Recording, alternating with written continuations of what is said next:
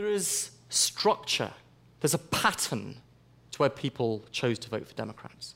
Up and down the banks of the Mississippi here, but more curiously, along this great arc, this crescent of Democrat voting counties through the southern states. That doesn't correspond with anything on the ground, anything in the actual landscape. These are the Appalachian Mountains here. These were crumbled up by the last cycle of continent building. That's what created North America as a continent. And that Democrat crescent doesn't correspond to anything on the terrain, on the landscape. And if we peel off the landscape map, and now I show you a geological map, the dark regions here are rocks beneath your feet that are 75 to 80 million years old. And if I now layer on top again the political map, you'll see there's a striking correspondence between people choosing to vote Democrat and having rocks beneath their feet, which are 80 million years old. The conversations at the interval take place a few times a month at the Long Now Foundation's bar, cafe, and museum venue, The Interval, in San Francisco.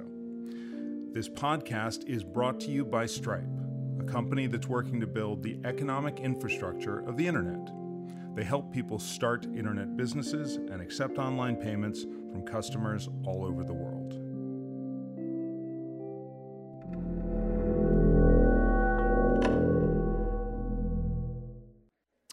My name is Alexander Rose. I'm the executive director here at the Long Now Foundation. I'm really happy to have Louis back here. He's actually one of the first speakers that we had here at Long Now. He's the one who got us in trouble with the fire marshal, actually. And now we have to set a hard limit on the room. It was because of his first talk. His book, The Knowledge, which was a very synchronous book to us starting the interval here. Before we started, I had written this blog post called The Manual for Civilization about, what would you do if you wanted to write a manual for rebuilding civilization? And after I wrote that, he contacted me based on some work he was doing with reading James Lovelock's original essay, I believe, right? That was around this topic. And so we kind of traded emails around this collection, which eventually became our attempt to build about 3,000 books that would help you preserve or restore civilization. And he went on to write the 300-page version, which in a way is kind of the index to this collection. It's a little window into every one of the subjects that we hope to have a few books about. But it was amazing, and we've been in touch ever since. And when I saw this book, The Origins, I was amazed at how different it was from the first one, but at how even more sweeping in time-space than his knowledge book. And if some of you were at the Marcia Bionarud talk around her book, Timefulness, written from a geologist perspective, looking at this topic of how geology changed humanity, and then I think of kind of a very different perspective, looking at it from outside the geology field, how geology affected humanity is what Louis is going to speak on tonight, and thank you very much for coming.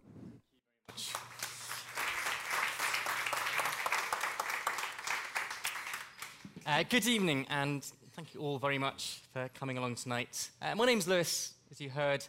I'm a professor from the other side of the pond in London at the University of Westminster. And the field of my research, my day job, if you like, is in astrobiology and helping in the hunt for life on other planets. I get paid a salary to look for aliens, specifically on Mars. And not just how could bacteria survive the environmental conditions on the surface of Mars, but more importantly, how we could find that they are there. How can you build an experiment to look for the signatures of life to strap on the front of a Mars rover and test handfuls of Martian dirt, which is something both NASA and the ESA, the European Space Agency, will be doing next year with two rovers, twin rovers that are being launched next year. That's my day job. And alongside that academic research, as you've heard, I take a lot of enjoyment about writing books.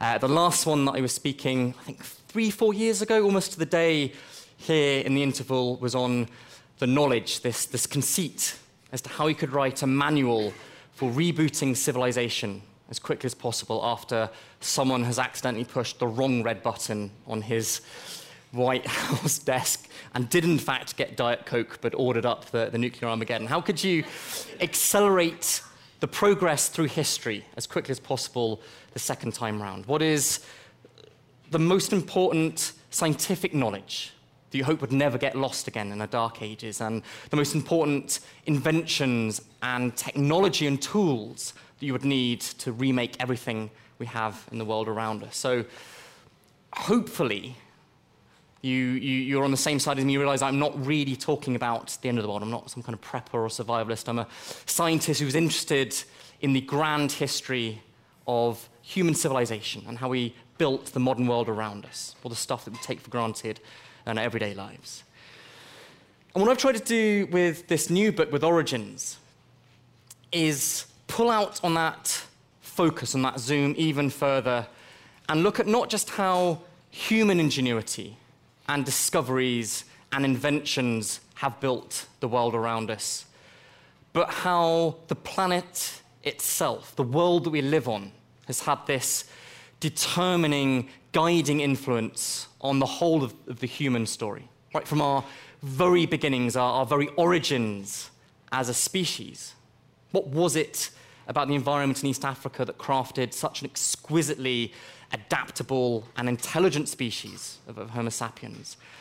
And then through the thousands of years of the history of the rise and fall of civilizations and empires and the building of the modern nations, how have different features of the planet, of plate tectonics, or the distribution of different natural resources, or the circulation of the atmosphere, directed that story, even up to the modern day of current affairs and things you read about in the newspaper or watch on the breakfast news show, or how people vote, how is politics, even that has the planetary influence beneath it.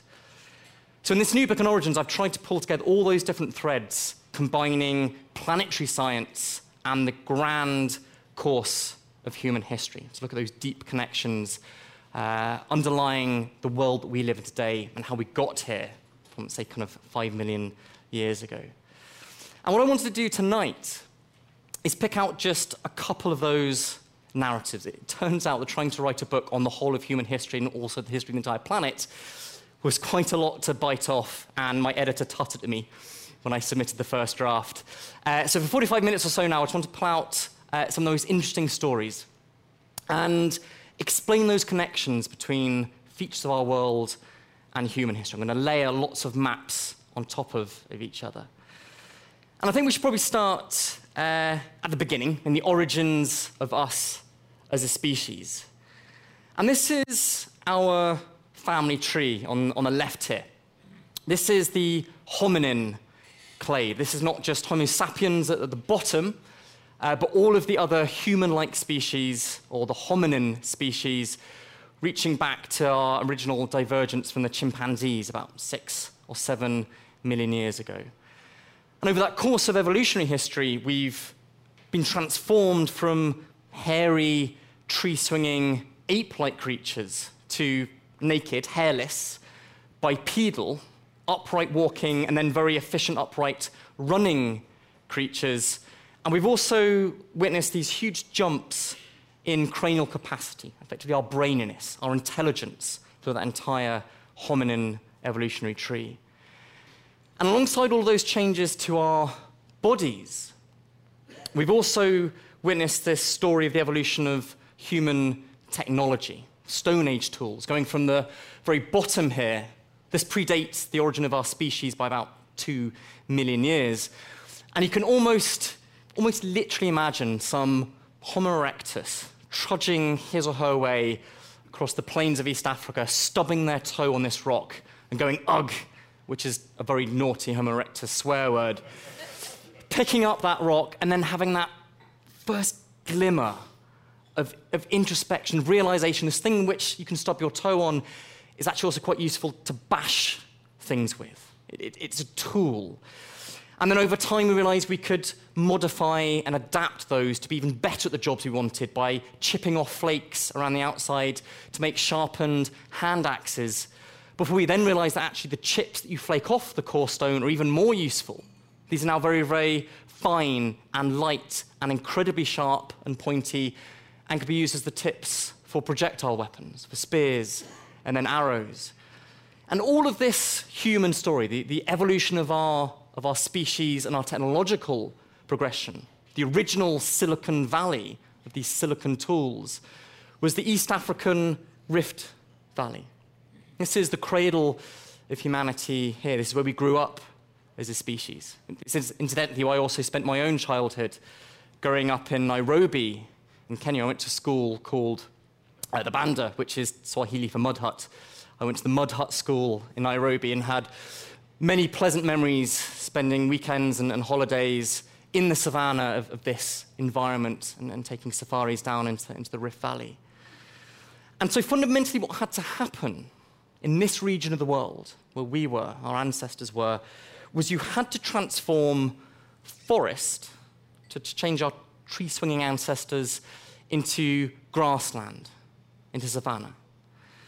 And if we zoom out from this zoom in to look at our planet as a whole, if you just allow your eyes to swing across the midriff of the Earth, the equator, you'll realize that along the equator is where all of the rainforests of the planet are found. The Amazon, the rainforests of Central Africa, the Congo, and the forests smothering the archipelago of islands of the East Indies.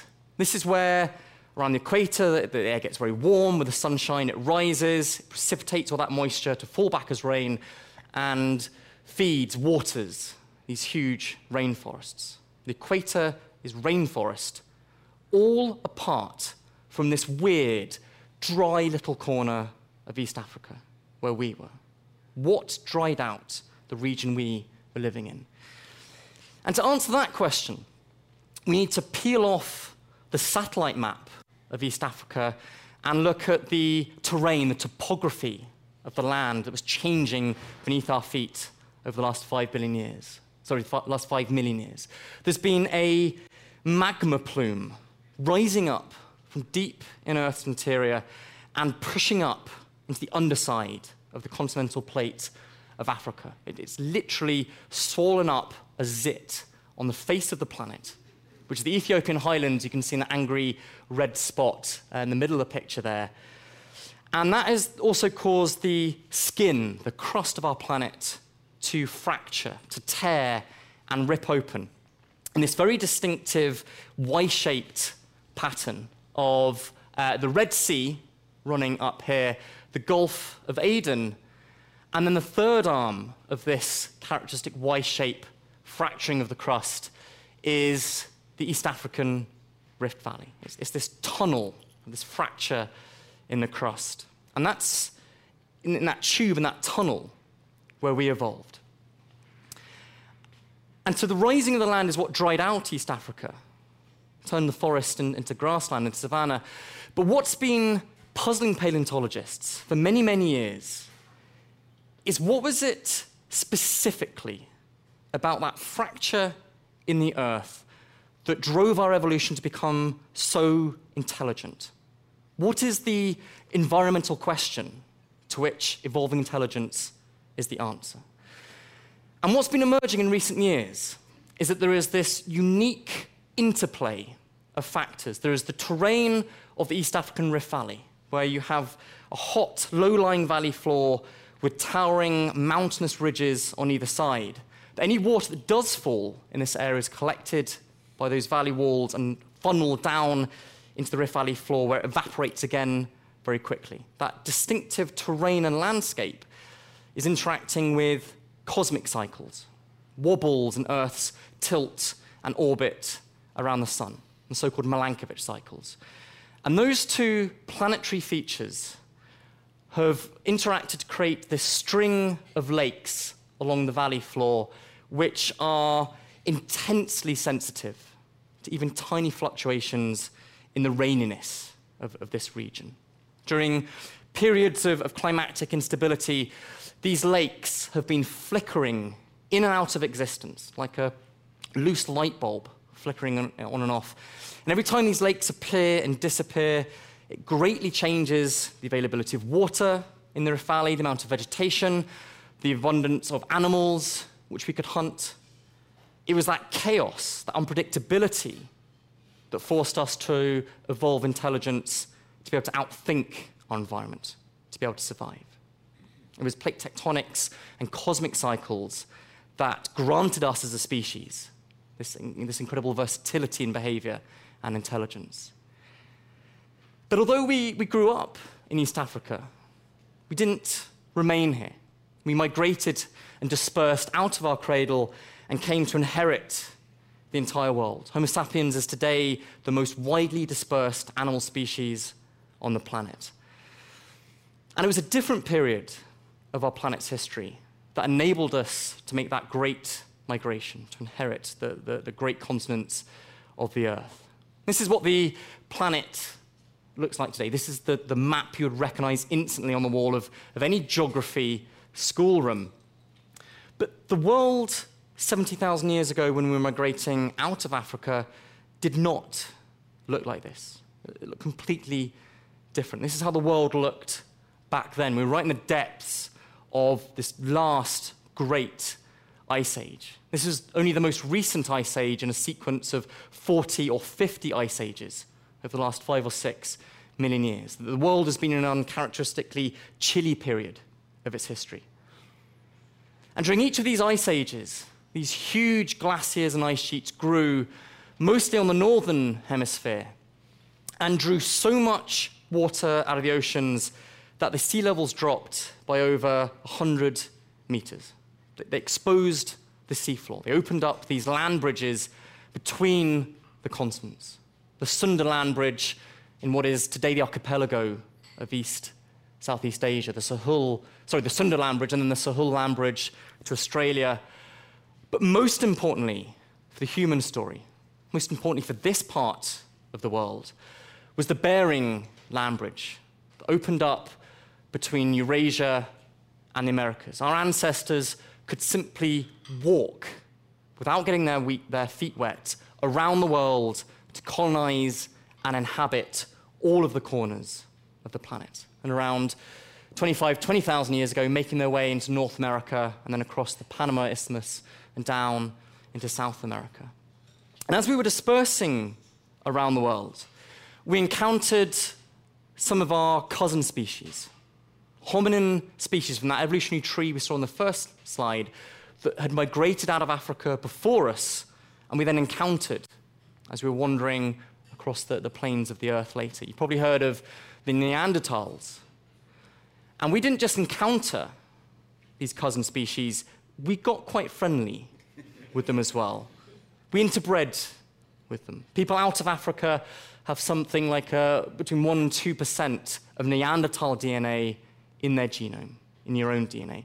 We also encountered and interbred with an entire species of humanity, the Denisovans, that is only known to us by a few tiny fragments of finger bone. An entire species of humanity remains today only in a few tiny shards of finger bone, which we've been able to extract out DNA from, sequence it, and recognized its signature in our own genome. We migrated around the world, mated with other human species we encountered, and then took on board, almost like a cargo, their DNA, which we then carried with us as we dispersed. But as we walked into the Americas, we were the first human species ever to make it across into the Americas. We were walking where no human species had ever trodden before. And with the ending of the last ice age and the rising of the water levels again, these two great land masses became severed and separated from each other, and we began this great experimental history, two independent experiments in civilization in the Eurasia and the Americas.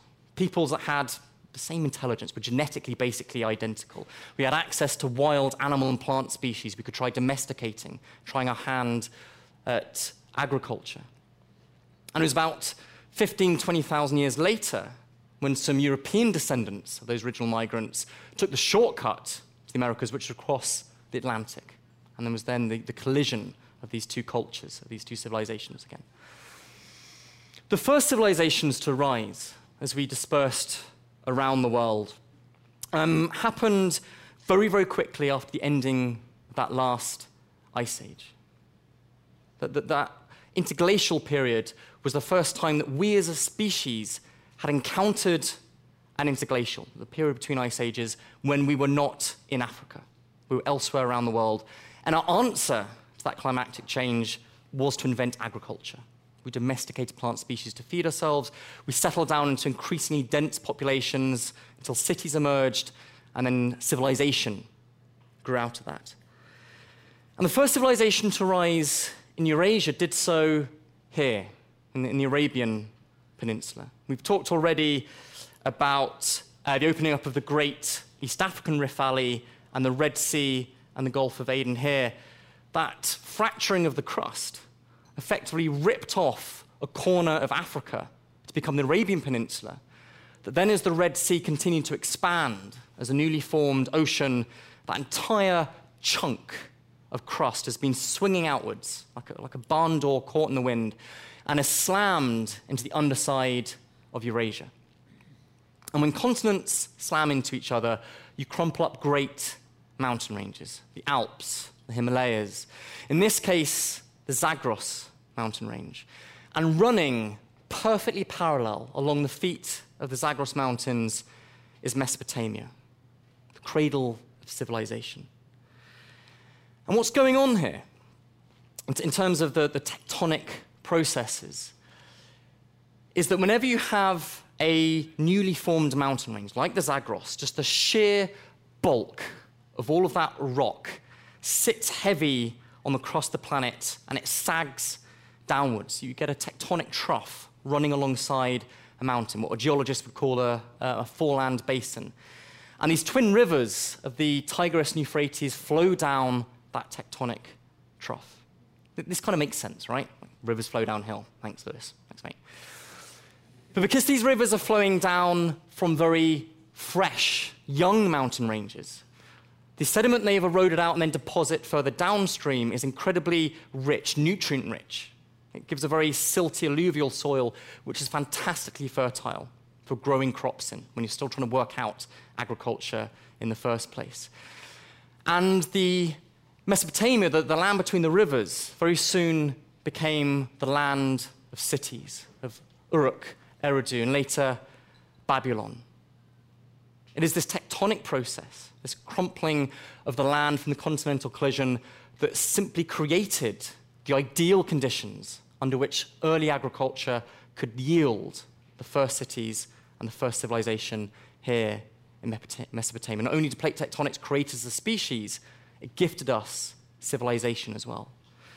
And while this was happening in this part of the world, leading up to around 3000 BC, on the other side of the planet, around India, in exactly the same tectonic setting, the foreland basin sagging down in the feet of the Himalayan mountain chain, the Indus Valley civilization emerged. Different part of the world, same timing in history, identical tectonic setting. This is a general theme of the earliest civilizations to have merged. Now, civilization spread out of Mesopotamia and soon enough reached to the Mediterranean, to this oval-shaped inland sea. And perhaps the Mediterranean and the cultures and societies and civilizations and empires that have bubbled and fizzed around here are familiar to many of us from history lessons, from watching documentaries on TV. We know of the Mycenaeans, the Phoenicians, the Etruscans, the Romans, and the ancient Greeks. These are cultures that all seem familiar to us. But when you think about it, all of these civilizations, from the beginnings of the Bronze Age, through classical era, through antiquity, almost without exception, they fizzed and buzzed along the northern half of the Mediterranean Sea, whereas the southern half, the northern coastline, has been historically very quiet. Apart from ancient Egypt, this tiny sliver of a civilization huddled along the linear oasis of the River Nile, and Carthage is the other main exception that exists just on that tiny peninsula there and came to challenge even the might of the Romans before they were crushed and absolutely obliterated. They were literally rubbed off the surface of the earth by the Roman armies. all of that activity of history has been on the northern half, not the southern half. There is this grand theme or trend that's continued for hundreds and thousands of years of history, which doesn't make much sense until we look at where the Mediterranean itself has come from. Where was the Mediterranean born? And it turns out the Mediterranean that we know of today is no more than this tiny puddle, a remnant of a once vast ocean that in its heyday was bigger or as big as the Atlantic Ocean. This is the Tethys Ocean. And if you wind back the history of our own planet to almost 250 million years ago, this is the map of how our world looked 240 million years ago. Back then, if we rewind this videotape of our planet's history and the continents scudding around across the surface, in this period of history, they'd all collided together and fused into a single giant landmass, a supercontinent called Pangaea, the all-land. And held just in the cup of that C-shaped supercontinent was the Tethys Ocean, which over time grew and expanded, as the Atlantic is doing right now, until Pangaea tore itself apart again. And Africa and then India rode back north to recollide, to back-end and this kind of pile up on the motorway of Earth's continents, closing up the Tethys as they went, destroying that ancient ocean, swallowing it back down into the interior of the planet. It's about 15 million years ago.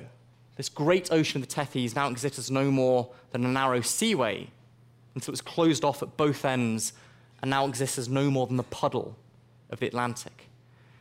And it's that fact, the history of the Tethys and the Mediterranean, that explains that grand theme through our human history. That because it is Africa that is riding north and colliding into Eurasia, it's crumpled up all that northern coastline into the Alps, Carpathians, the Caucasians. This is a crumpled, rippled landscape. And with the rising of the sea levels since the end of the last ice age, it has now become a drowned, submerged landscape. The northern Mediterranean is absolutely riddled with natural inlets and coves and bays, and therefore natural harbors. It is perfectly set up, perfectly conducive for seafaring societies, for trading and communicating with each other by ships. Whereas the southern half of the Mediterranean, the African coastline, is flat and straight and boring. It has no natural harbors. Apart from Carthage, wrong button, Lewis. Idiot. Apart from Carthage here, which as you can see is actually just on the lip of effectively a submarine mountain range linking the toe of Italy. That's about the only place you can find a natural harbor in 1,000 miles of coastline around here. And so it's that explains this great disparity for thousands of years of human history. It is bestowed, it is created by the history of the Mediterranean and these planetary forces. And I wanted to fast forward in the talk to a slightly later chapter of human history, and coincidentally, a slightly later chapter of the book, which I'm trying to flog to you tonight, which is looking at how in the beginnings of the age of sail, the age of discovery, when Europe first started looking out into the wider world and then came to discover it and push out, and how that was controlled and dictated by the pattern of winds around the world, the atmospheric dynamics and this global wind machine. And this map here might seem slightly confusing at first when you look at it, because I'm trying to show in this map not the landscape of the continents, but the geography of the seas itself. So here we've got the bulge of northwest Africa. This is Europe up here. This is the Iberian Peninsula with what was to become Portugal and then Spain here. And in this period of history, in the early 1400s, Europe was a primitive, backwards, uncivilized place. We were right on the western extremity of this broad sprawling continent of Eurasia. We were right on the ends, the terminus of the great trade networks that spread across the continent, of the Silk Roads, transporting not just silken and luxury goods, but ideas, cultures, religions, philosophies, technologies spread along the Silk Roads, and we were the last in Europe to get them.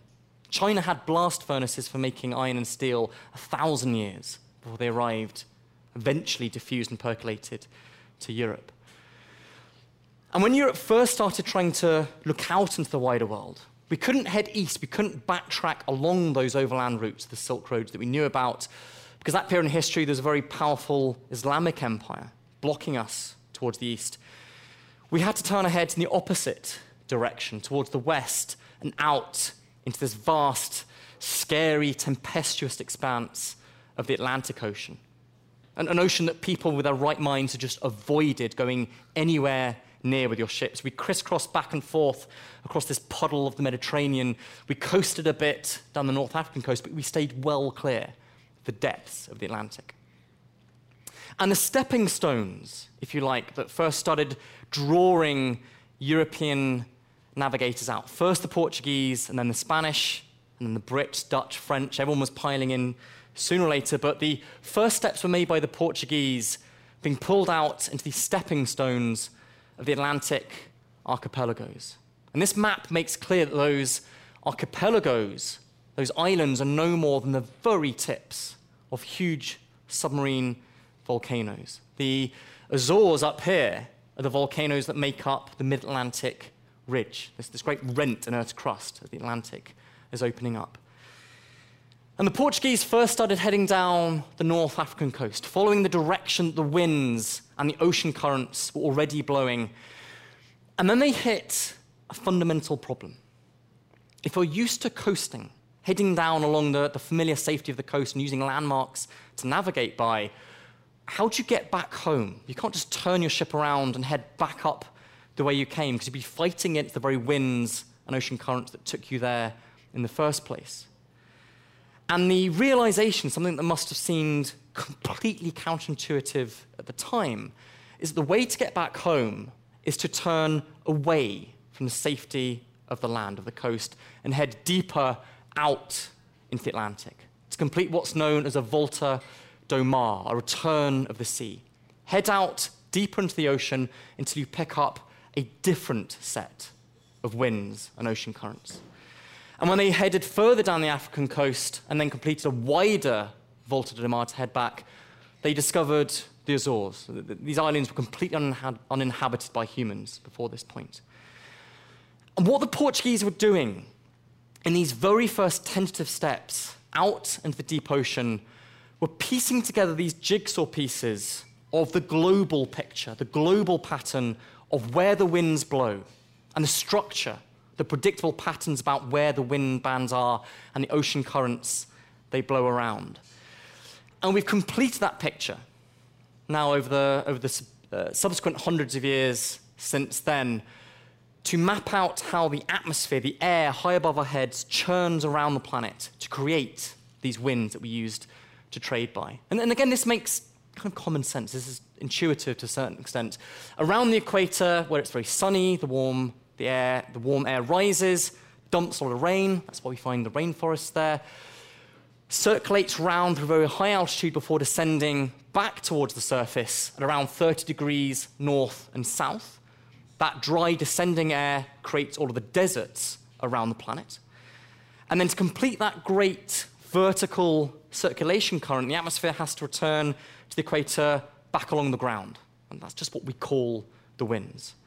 And the only other fact that's important is that the planet is turning beneath its own atmosphere as we have these great circulation currents. It creates a Coriolis effect that deflects those winds to one side. So either side of the equator, we have these wide bands of winds that always blow to the west, the trade winds. In the next atmospheric circulation current, it creates winds that blow in the opposite direction, the westerlies. There are these conveyor belts wrapped around the planet that give you prevailing winds in opposite directions. If you want to navigate across an ocean between continents to trade and then come back again, once you've worked out this trick, it's a simple method of hopping back and forth between these different conveyor belts to take you back and forth the way you want to go. And we applied that understanding, that global picture of how our atmosphere works, to build some of the longest range trade routes of history, which came to determine the early stages of globalization and the building of the modern world that we live in today.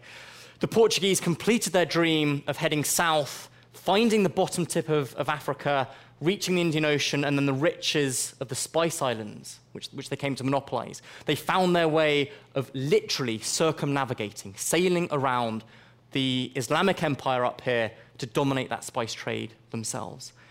And if you want to sail around the southern tip of Africa, the only way you can do that, with the way that winds blow, is to steer such a wide loop through the ocean that you basically stumble across Brazil. The reason Brazil speaks Portuguese, whereas the whole rest of South America speaks Spanish, is that's just the way the wind blows if you're trying to get around Africa. The Spanish, first with Columbus, crossed the Atlantic, stumbled inconveniently into this continent, had no right to be there.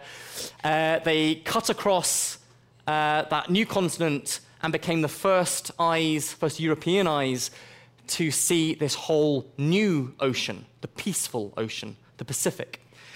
And the Spanish then established the longest range trade route of the Age of Sail, which is the Spanish Manila galleon route.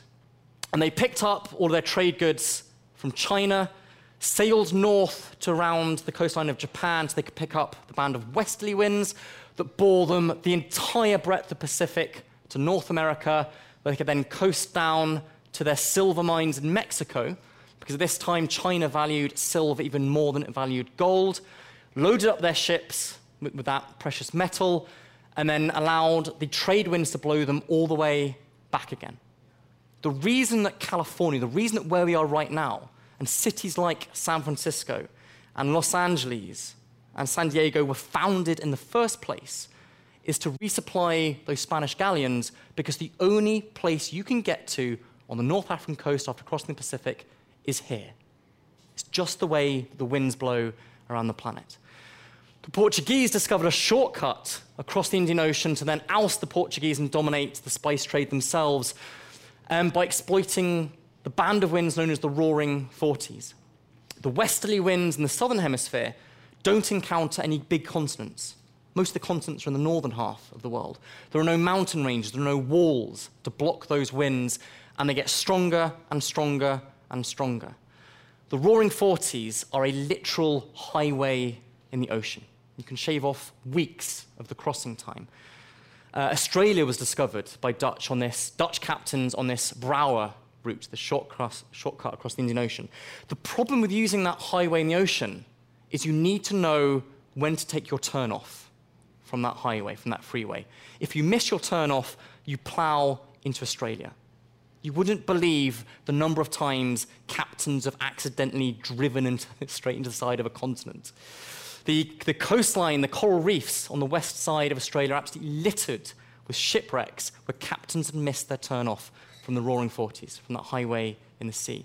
The reason that South Africa became so important and speaks Afrikaans is that's where you need to launch your ships from to cross the Indian Ocean. That's why the Dutch cared about the southern tip of Africa so much.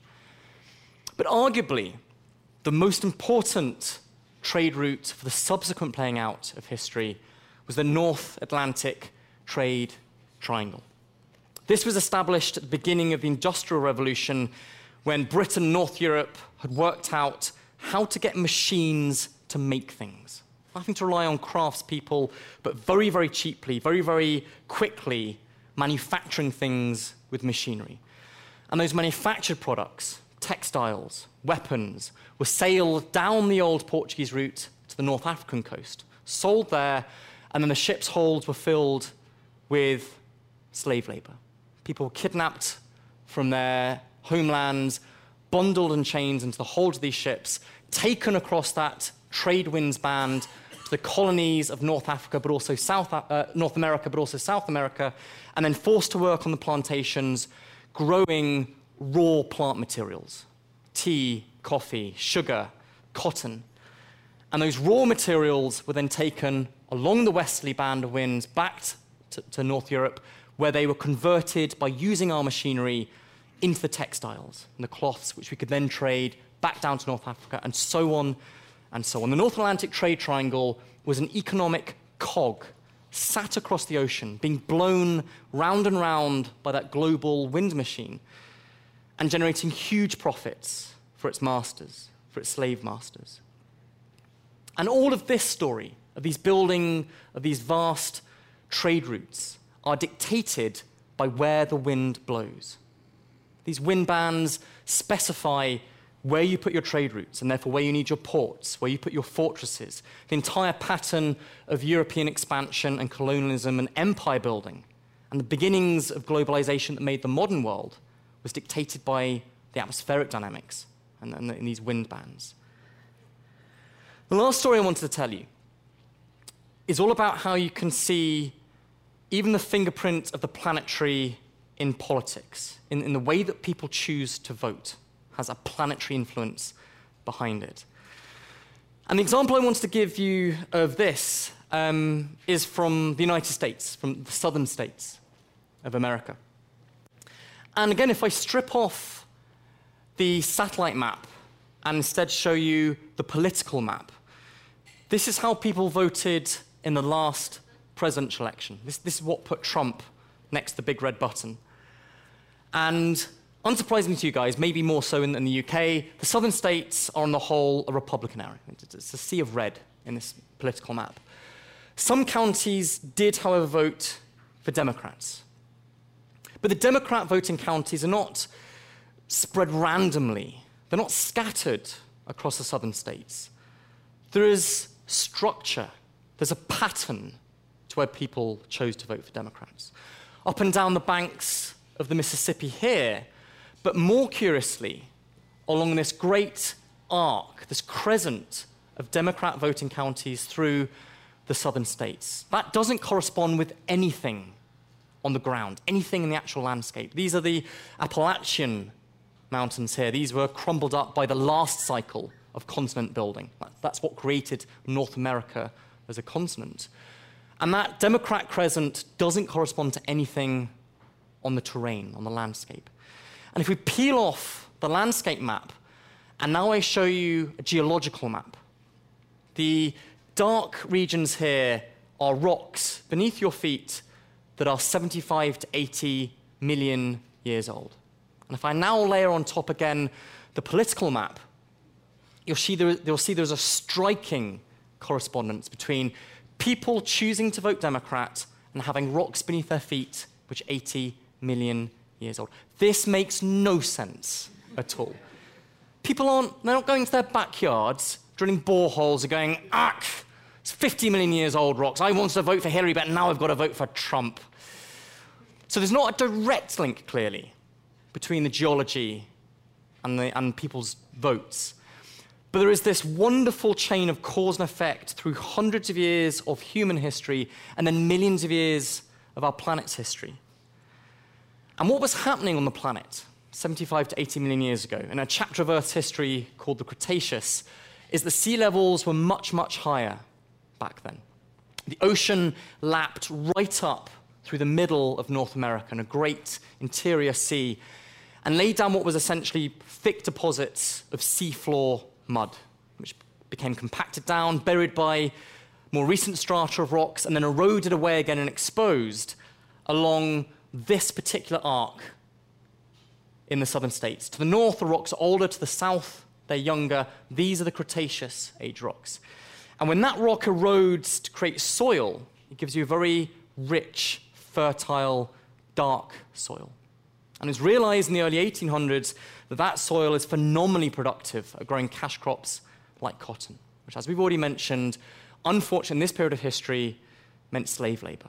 Cotton is incredibly finicky to harvest. It's not like cotton or rice, where you can simply chop it off at the stalk, take it out of your field, and then shake a bit to get the grain that you want.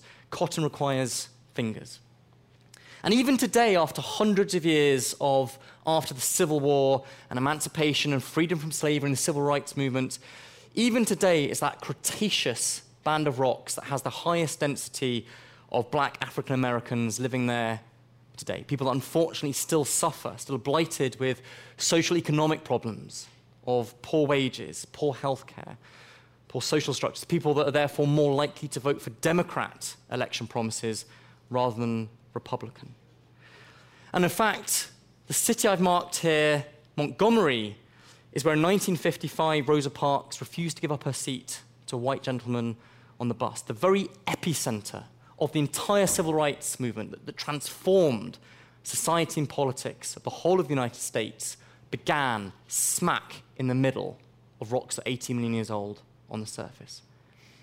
And just to demonstrate that I'm not cherry-picking the only example on the Earth where you do have such a close correspondence between the geological and the human and the political, this is an example from my own home island, Britain. On the left here, this is the distribution of constituencies voting for Labour, which is the main left liberal political party in the UK, in the last general election, but pretty much any election you care to check. And on the right, in red, is the distribution of rocks beneath your feet. They're about 320 million years old. And again, there is a astonishingly close correspondence between those two maps. Now, I'll give you a hint as to what is behind this.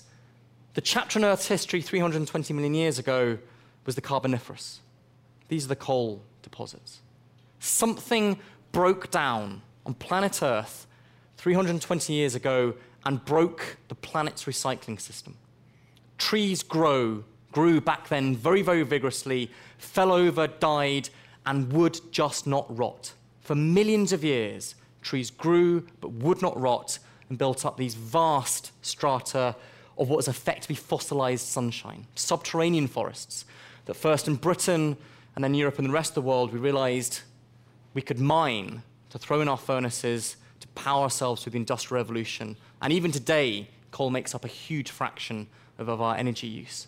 And the last step on that chain of cause and effect in this particular correspondence is that the Labour political party grew up out of labour unions, coal mining unions in the UK. Now, those are the stories I've had time to talk about tonight. Like I said, I've just picked out a couple of the threads from Origins, from the book, that I felt I was most surprised by when I was researching for this book. I put out some other stories from the book. This is basically the clickbait from Origins. And it's everything from why do most of us eat a bowl of cereal or a slice of toast for breakfast? How does the planet's history determine even what we eat for breakfast? Why is it that Holland and its drowned landscape since the last ice age create the modern financial system? Why does capitalism come out of Holland rather than anywhere else? Why does the Great Wall of China follow an ecological contour along the planet? We do have some time for questions now. Oh, there's books available. Did I mention? I have left my Fair Isles and put myself on the road for most of this month to try to flog books to you. Origins is here. If you want to go on the interweb, you can buy a copy of The Knowledge, which is my last book we mentioned, was how to reboot civilization after an apocalypse. Maybe buy that in the next couple of months, just to be safe. I think we were going to do a bit of a... Oh yeah, rapturous applause. Thank you.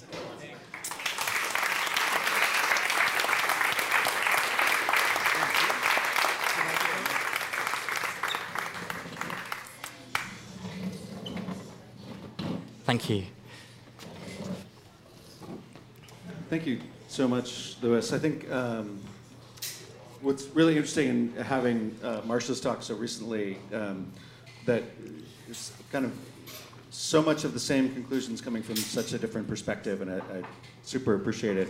But not in a repetitive, samey kind of way. No, completely different style, completely different type of examples. But I think what's interesting about it is how much it kind of proves the point. And I think it's curious that these books came out in the same year. Yeah. It's kind of stunning in a way.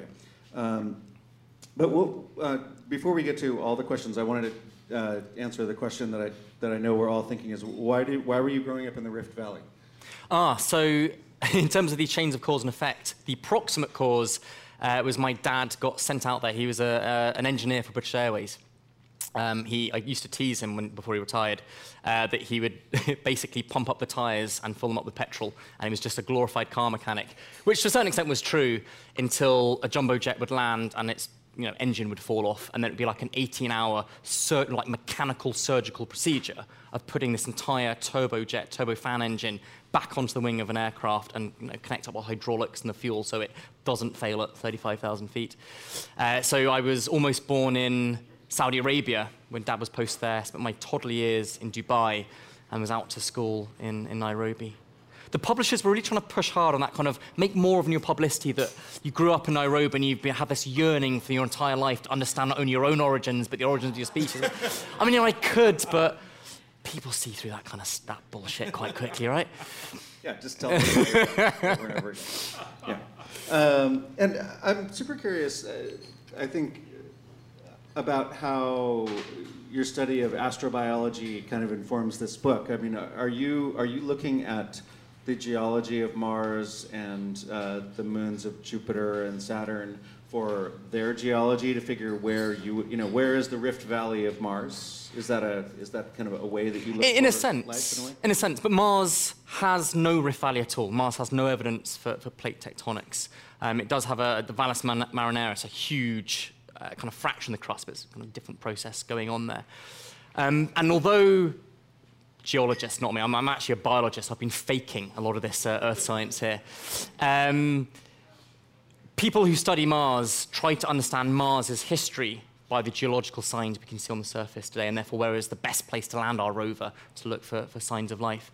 But actually I think what I kind of brought to Origins wasn't so much that kind of astrobiology angle, but just coming at this big history topic as an interdisciplinary scientist, being kind of comfortable, kind of willing to go out of my comfort zone and teach myself a lot of earth science and planetary science and astrophysics and the sort of things I talk about, and try to fuse them all together to look and find these grand themes and trends in history for the book. So it was less about finding aliens for this one. Life in the Universe was my book I wrote, and in fact that one called Aliens. Those are the books about aliens. It literally says does what it says on the tin. No, Origins was the book that's taken me far longest to research and write out of all my books I've written, because it's that much further from my kind of home discipline, if you like. I mean, and not just origins of species or potential species on other planets, but what about extinctions? Is that like reasons for extinctions? And I mean, I know that there's suppositions about why Mars' atmosphere has gone away and basically why life might have stopped there. Is that also part of your study? Yeah, so Mars is interesting. It's our next door neighbor planet, and in many respects, it's the most Earth-like place we know about, or at least it used to be. We see substantial evidence that it used to have rivers and oceans and lakes of liquid water on its surface and a much thicker atmosphere, but it suffered this kind of global catastrophic collapse. The magnetic field failed early on Mars. Its atmosphere has been blown away into space. It's now dried up on the surface to become a kind of a freezing cold desert. So if life did get started on a warmer, wetter Mars, on a primordial Mars, and it's there still today, it's almost certainly extinct, or it's kind of the relics of the life we'd be looking for. So looking for life on Mars isn't looking for green bug-eyed monsters. It's probably not even looking for alive cells. It's looking for fossilized cells, or the kind of chemical relics after that. And so that's what our Mars rovers do, that they're basically miniaturized laboratories with some wheels on the bottom and some solar panels on top and a camera or two so we can see where we're going, to study in situ Mars to look for interesting organic chemistry. Cool. And before we go to questions from the audience, and we have, you're going to be giving out the mic, so wave your hand to our lovely volunteer, and he will get a mic into your hand as we move forward. The part of your book that really, I listened to your book on the way back from Burning Man last week, so it was kind of this great tour of geology as I crossed the I literally crossed the geology, Nevada and California, of kind of one of the places at least where kind of the people who crossed the land bridge stopped first, and it was amazing in that right. But the part where they figured out this thing in the trade winds to turn away from the safety of land. What I didn't get is, do we have records of who who was the first jackass who did that? I mean, I think they realized that the winds were against them further north. Yeah. And from the coast, and then so they had to go find those. But also the kind of Christopher Columbus story of like, how did he know he was going to get back? So Columbus basically cheated. No one was going to fund Columbus. The Portuguese certainly weren't, because by that point, the Portuguese navigators were about to round the tip of South Africa, and they thought they had a route into the Spice Islands anyway. So this Genoese navigator kind of, and you can almost certainly imagine Columbus with this kind of like rude boy swagger going, I can get you to the Spice Islands.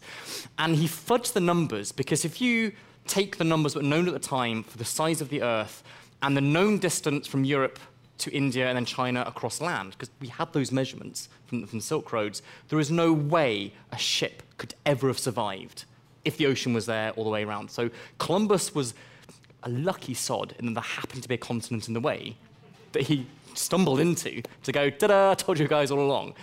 Died without accepting that he'd not discovered a route to India and had found this kind of whole new land. But Columbus cheated by eventually exploiting that Portuguese knowledge of the Volta do Mar. That you can't go back where you came from, the way you got there, you have to go north or south to reach that kind of opposing band and take your way back across.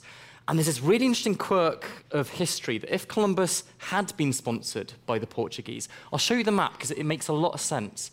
If Columbus had been sponsored by the Portuguese, he would have begun his transatlantic crossing attempt. Computers. From not the Canary Islands, but the Azores. The Canary Islands were owned by the Spanish by treaty. The Azores were owned by the Portuguese. And the Azores, we now know, a third of the way across the Atlantic towards the America. It would have been the natural place to attempt a crossing of the sea, get as far out as you can. But you'll notice from the wind bands that you would be fighting the winds the entire way. Say? You'd be totally screwed. You'd be totally screwed. So if the Portuguese had supported him, Columbus would have died deep in the Atlantic because he was putting himself on the wrong wind band. It was through sheer fluke. The Spanish ended up supporting him, therefore he started from the Canary Islands and effectively just allowed himself to be blown downwind the whole way until he stumbled into the Caribbean.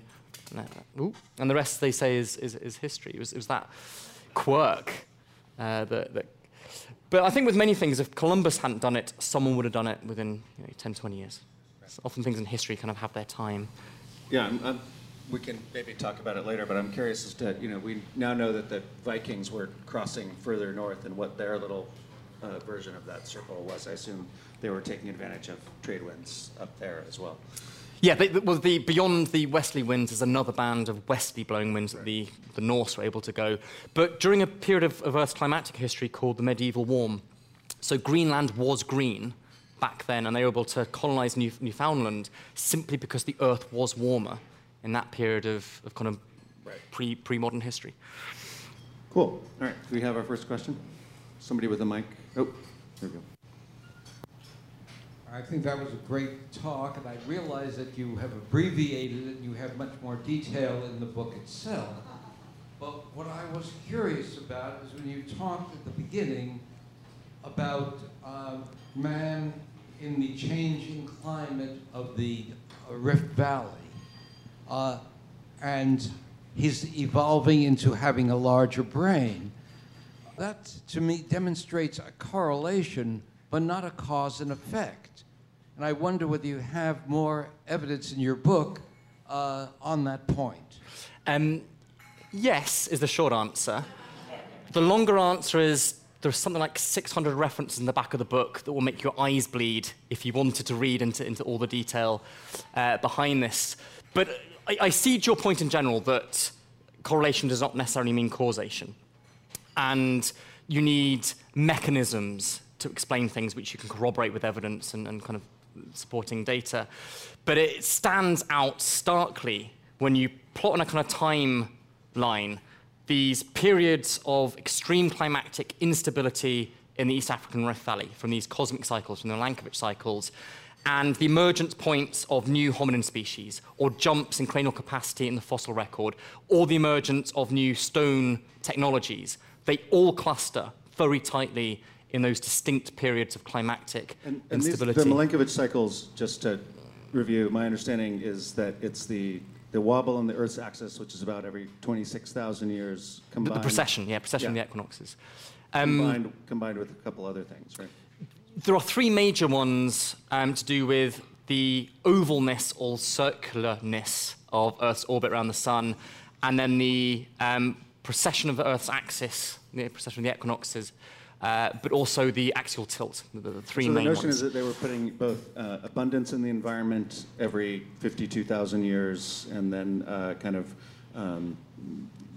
struggles into the environment on the opposite sides of those cycles? Yeah, exactly. And the main one was driven by the precession cycle, which is the shortest one. And during periods of instability, and then driven by the precession cycle, getting into a bit too much detail now. But that was the times when those amplifier lakes, they're called, were flickering in and out. And importantly, changing the environment on a time course shorter than the lifespan of an individual. Because if it just gets dry around you, you evolve a camel. That's happened plenty of places. That's easy to evolve a solution to. If your environment is going wet, dry, wet, dry, wet, dry, you can't evolve your body to survive. You've got to change. You build a tool. You build a brain that can outthink the environment. That's the idea behind our intelligence. Because our big brains are phenomenally expensive things to support in terms of the amount of food we have to eat to provide them. Indeed. All right. Thank you. Do you have another question? Pass that mic. Thank you. Well, thank you very much for the talk. It was a lot of wonderful information. When I saw the diagram of the wind patterns organized into those bubbles around the globe, I was curious why the chirality reverses at 30 degrees, why it's organized into 6 distinct sections rather than 8 or 10 or 2. Firstly, I salute your usage of chirality. I enjoy that immensely. Chirality has got a lot of usage in astrobiology because it determines whether molecules are left-handed or right-handed. It's one of the signatures we look for life is the chirality of molecules. But to answer your question, those Hadley cells are a heat engine. It's a convection cell, just like you get over a radiator, where warm air rises and then sinks in this vertical cell. The polar cells, although you're much higher latitudes and it's cooler, there is still enough rising and then sinking again of the air masses to create a circulation current with the same sense, the same chirality as the Hadley cell. And in between the two is the ferrule cell, which is a passive circulation system. You've got two cogs turning on both sides in the same direction, which then turns the cog in the middle. Oh, so they're driven by the Hadley and the polar. The ferrule cell is driven by the Hadley cell and the polar cell. So it's passive, but importantly, it turns, therefore, in the opposite direction, and therefore the winds on the surface it gives you blow in the opposite direction. Otherwise, exploration would have been crap if all the winds blew in the same direction.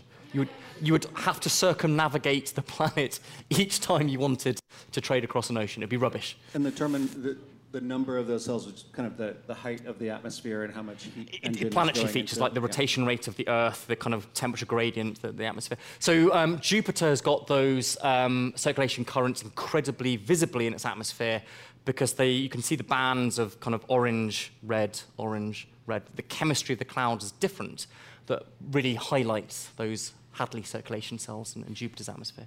And Saturn to a lesser extent, because Jupiter rotates so quickly. Gotcha. Yeah, so we see that in the gas giants really well. Yeah. Other questions in the back? Yes. So the diagrams showing where soil that was older and more nutrient-rich was predictive of political outcomes, are there other areas in the world where you haven't yet seen the more pronounced political outcomes where you predict that will happen because of soil? Sorry, are there regions in the world where we predict but haven't seen? Yeah, so we see the political outcome and then we see the pattern.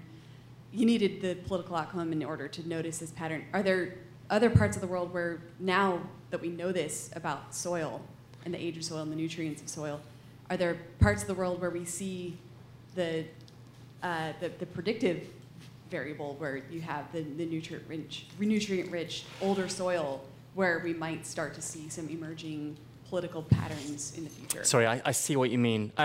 I used this to demonstrate what I thought was a really satisfying chain of cause and effect, like I said, across centuries of our history and then millions of years of planetary history. you would be brave to try to make predictions on a single election based on geology. We're talking about two very different timescales here. Although the point I was making here is that pattern persists from one election to the next. It's not random. There is a deeper cause, a strata of explanation. It's overlaid with the fact that we had a strange feature of labor that happened with slavery in the United States, or in the case of the UK, labor of mines that drew blue-collar workers. Yeah. So you would need that mix of the strange labor infusion on top of it. So I mean, my central point, my central argument in Origins is that historians have traditionally focused on cultural explanations, social, economic, and those are all, of course, important. You would be a fool to argue that they're not important behind history. But the point I'm making is they are the top-level, proximate explanations for the course of history in the world we find today, and just beneath that are the deeper levels of explanation of the geological, the planetary, the atmospheric. And they are all important, but my point is that often the planetary causes have been neglected or ignored in our interpretation and explanations of history, even though they can't always be predictive, because they change slowly. The other thing that I love about this map is if you plot the emergence, the start date of football teams across the UK, they all absolutely cluster onto rocks which are 320 million years old. And again, this makes sense. In the Industrial Revolution, you go where the energy is, where the coal fields are. That's where the factories were built. That's where you have that first burst of urbanization in the cities. People get bored on the weekends when they're not in the factories. They invent games and kicking around inflated pig bladders, and that's now the Premier League, and people diving in the box. But again, it's a slightly more kind of superficial example. But again, there's a very close correlation between the kind of planetary and you could imagine that there's something like this in South America around mines, and as well as even the Northwest around forests, and how the people who've been attracted for that labor may have affected the politics, obviously, of those areas. Exactly. Maybe more on a biological level and a geologic level in some cases, like the trees. Yeah. Plenty of similar examples to these. Are there other questions from the audience? There's one around the corner that you might not be able to see. You can grab the front row. Oh. Your mind seems really well trained to not see causation and only see correlation. But what if it wasn't? What are some really good, tempting causal relationships that exist in your research that you've just had to tell yourself, okay, correlation isn't causation, but what if it were? So I teach a class at my university on use and abuse of statistics and infographics, which I don't quite understand why they're becoming so popular, because it's basically just a scientist plotting information, but newspapers and websites are now going crazy for infographics, it's blown my mind, we can draw pictures of data. And one of my favorite correlations is it's something like usage of Internet Explorer 4 and the murder rate. And I can't quite remember it, but it is a correlation, not a causation, which we've talked about already, in that over time, people have stopped using Internet Explorer 4 because Macs are much better anyway, and people use Safari now. Ooh. And the murder rate has also been decreasing over time because we've got better at police forces and predicting crimes and stuff. There's another cracking one between, if you plot chocolate consumption per capita, the amount of chocolate that people eat in a country versus the number of Nobel Prizes they've won, and there is a dead straight linear relationship. You can do the R-squared value, the correlation coefficient is basically exactly 1. Statisticians would tell you, that's ironclad. But again, often the correlation is due to two things being determined by an invisible third thing. And in this case, it's clearly the wealth of the country. People who are in better off countries have more disposable income, and of course you're going to spend it on beer and chocolate. And countries which are better funded have more money to put into research and science, and therefore make. But also historically, countries which industrialized early have had that kind of historical base to accumulate more Nobel Prizes over time. I'm pretty sure if I had to use IE4, I'd be killing You would be more murderous, people. exactly. But, all right, we have one more last question here in the front. I'd like to debate the use of Safari. Actually, I've already forgotten the name of the ocean, which has been relegated to a pond. But you basically described that the civilizations that bloomed on the northern edge were blooming because of the richness. what describes the outliers in the south, one of which being Egypt, one of the most advanced ancient civilizations? Was it just in a perfectly good spot in an otherwise tough neighborhood? Yeah, kind of that. So I didn't mean to be hating on the Egyptians. I have a lot of love for them as a civilization as well. They're my top 5 civilizations of all history. And I do talk quite at length about the ancient Egyptian civilization in Origins. And I mentioned briefly during the talk about how it's this slither of civilization, this linear oasis of the Nile. And actually that proved to be a great advantage in one sense for the Egyptians, because you don't need to waste much money on an army to defend yourself from an invasion, because the environment does that quite effectively for you. People don't march armies across deserts unless they really have to. The British did, yeah. Well, okay, we're going to get all colonial about it. But the flip side of that was also you don't get much timber to use in a desert. So the Egyptians were never able to build their own navy to spread their influence further afield. They got cedar from basically Lebanon, but that was exceedingly expensive. So they never developed a navy to explore the Mediterranean or come down the Red Sea into the rest of the world. And that's probably why Egypt had no lasting effect in history. No one else adopted hieroglyphics. We didn't adopt the same belief system and religion and culture as Egypt because they kind of kept themselves, because they're bottled in by the environment, by the desert. And there's several other facets that meant Egypt was perfectly set up to be a flourishing but limited civilization, to do with the direction of the wind and the direction the Nile flowed. It was very helpful for them. And I talked about Carthage, which sits right on this little nub here. When you say wind, so the wind goes against the direction of the Exactly. Of the current. So you flow downhill in one direction with the Nile and then sail back up again, and you've got a natural transit system which enabled the Old Kingdom to be unified in the first pharaonic dynasties. It was that transport system that enabled them to exert their influence over such a wide area so early in history. So Egypt unified kind of around 3000 BC. It's incredibly early in history to build such an empire of a large spatial expanse. And then Carthage, we talked about, is about the only natural harbour in that entire stretch. And that's why they became so influential through trade and then challenging Rome, which the Romans didn't like so much, so said enough is enough and wiped them out, which is a bit mean. Yeah, but those are pretty much the only 2 exceptions across the southern half of the Mediterranean. Well, I want to thank you very much for joining us tonight. Thank you. And I think this will be your second coin, but all of our speakers get one of our challenge coins. Really appreciate it.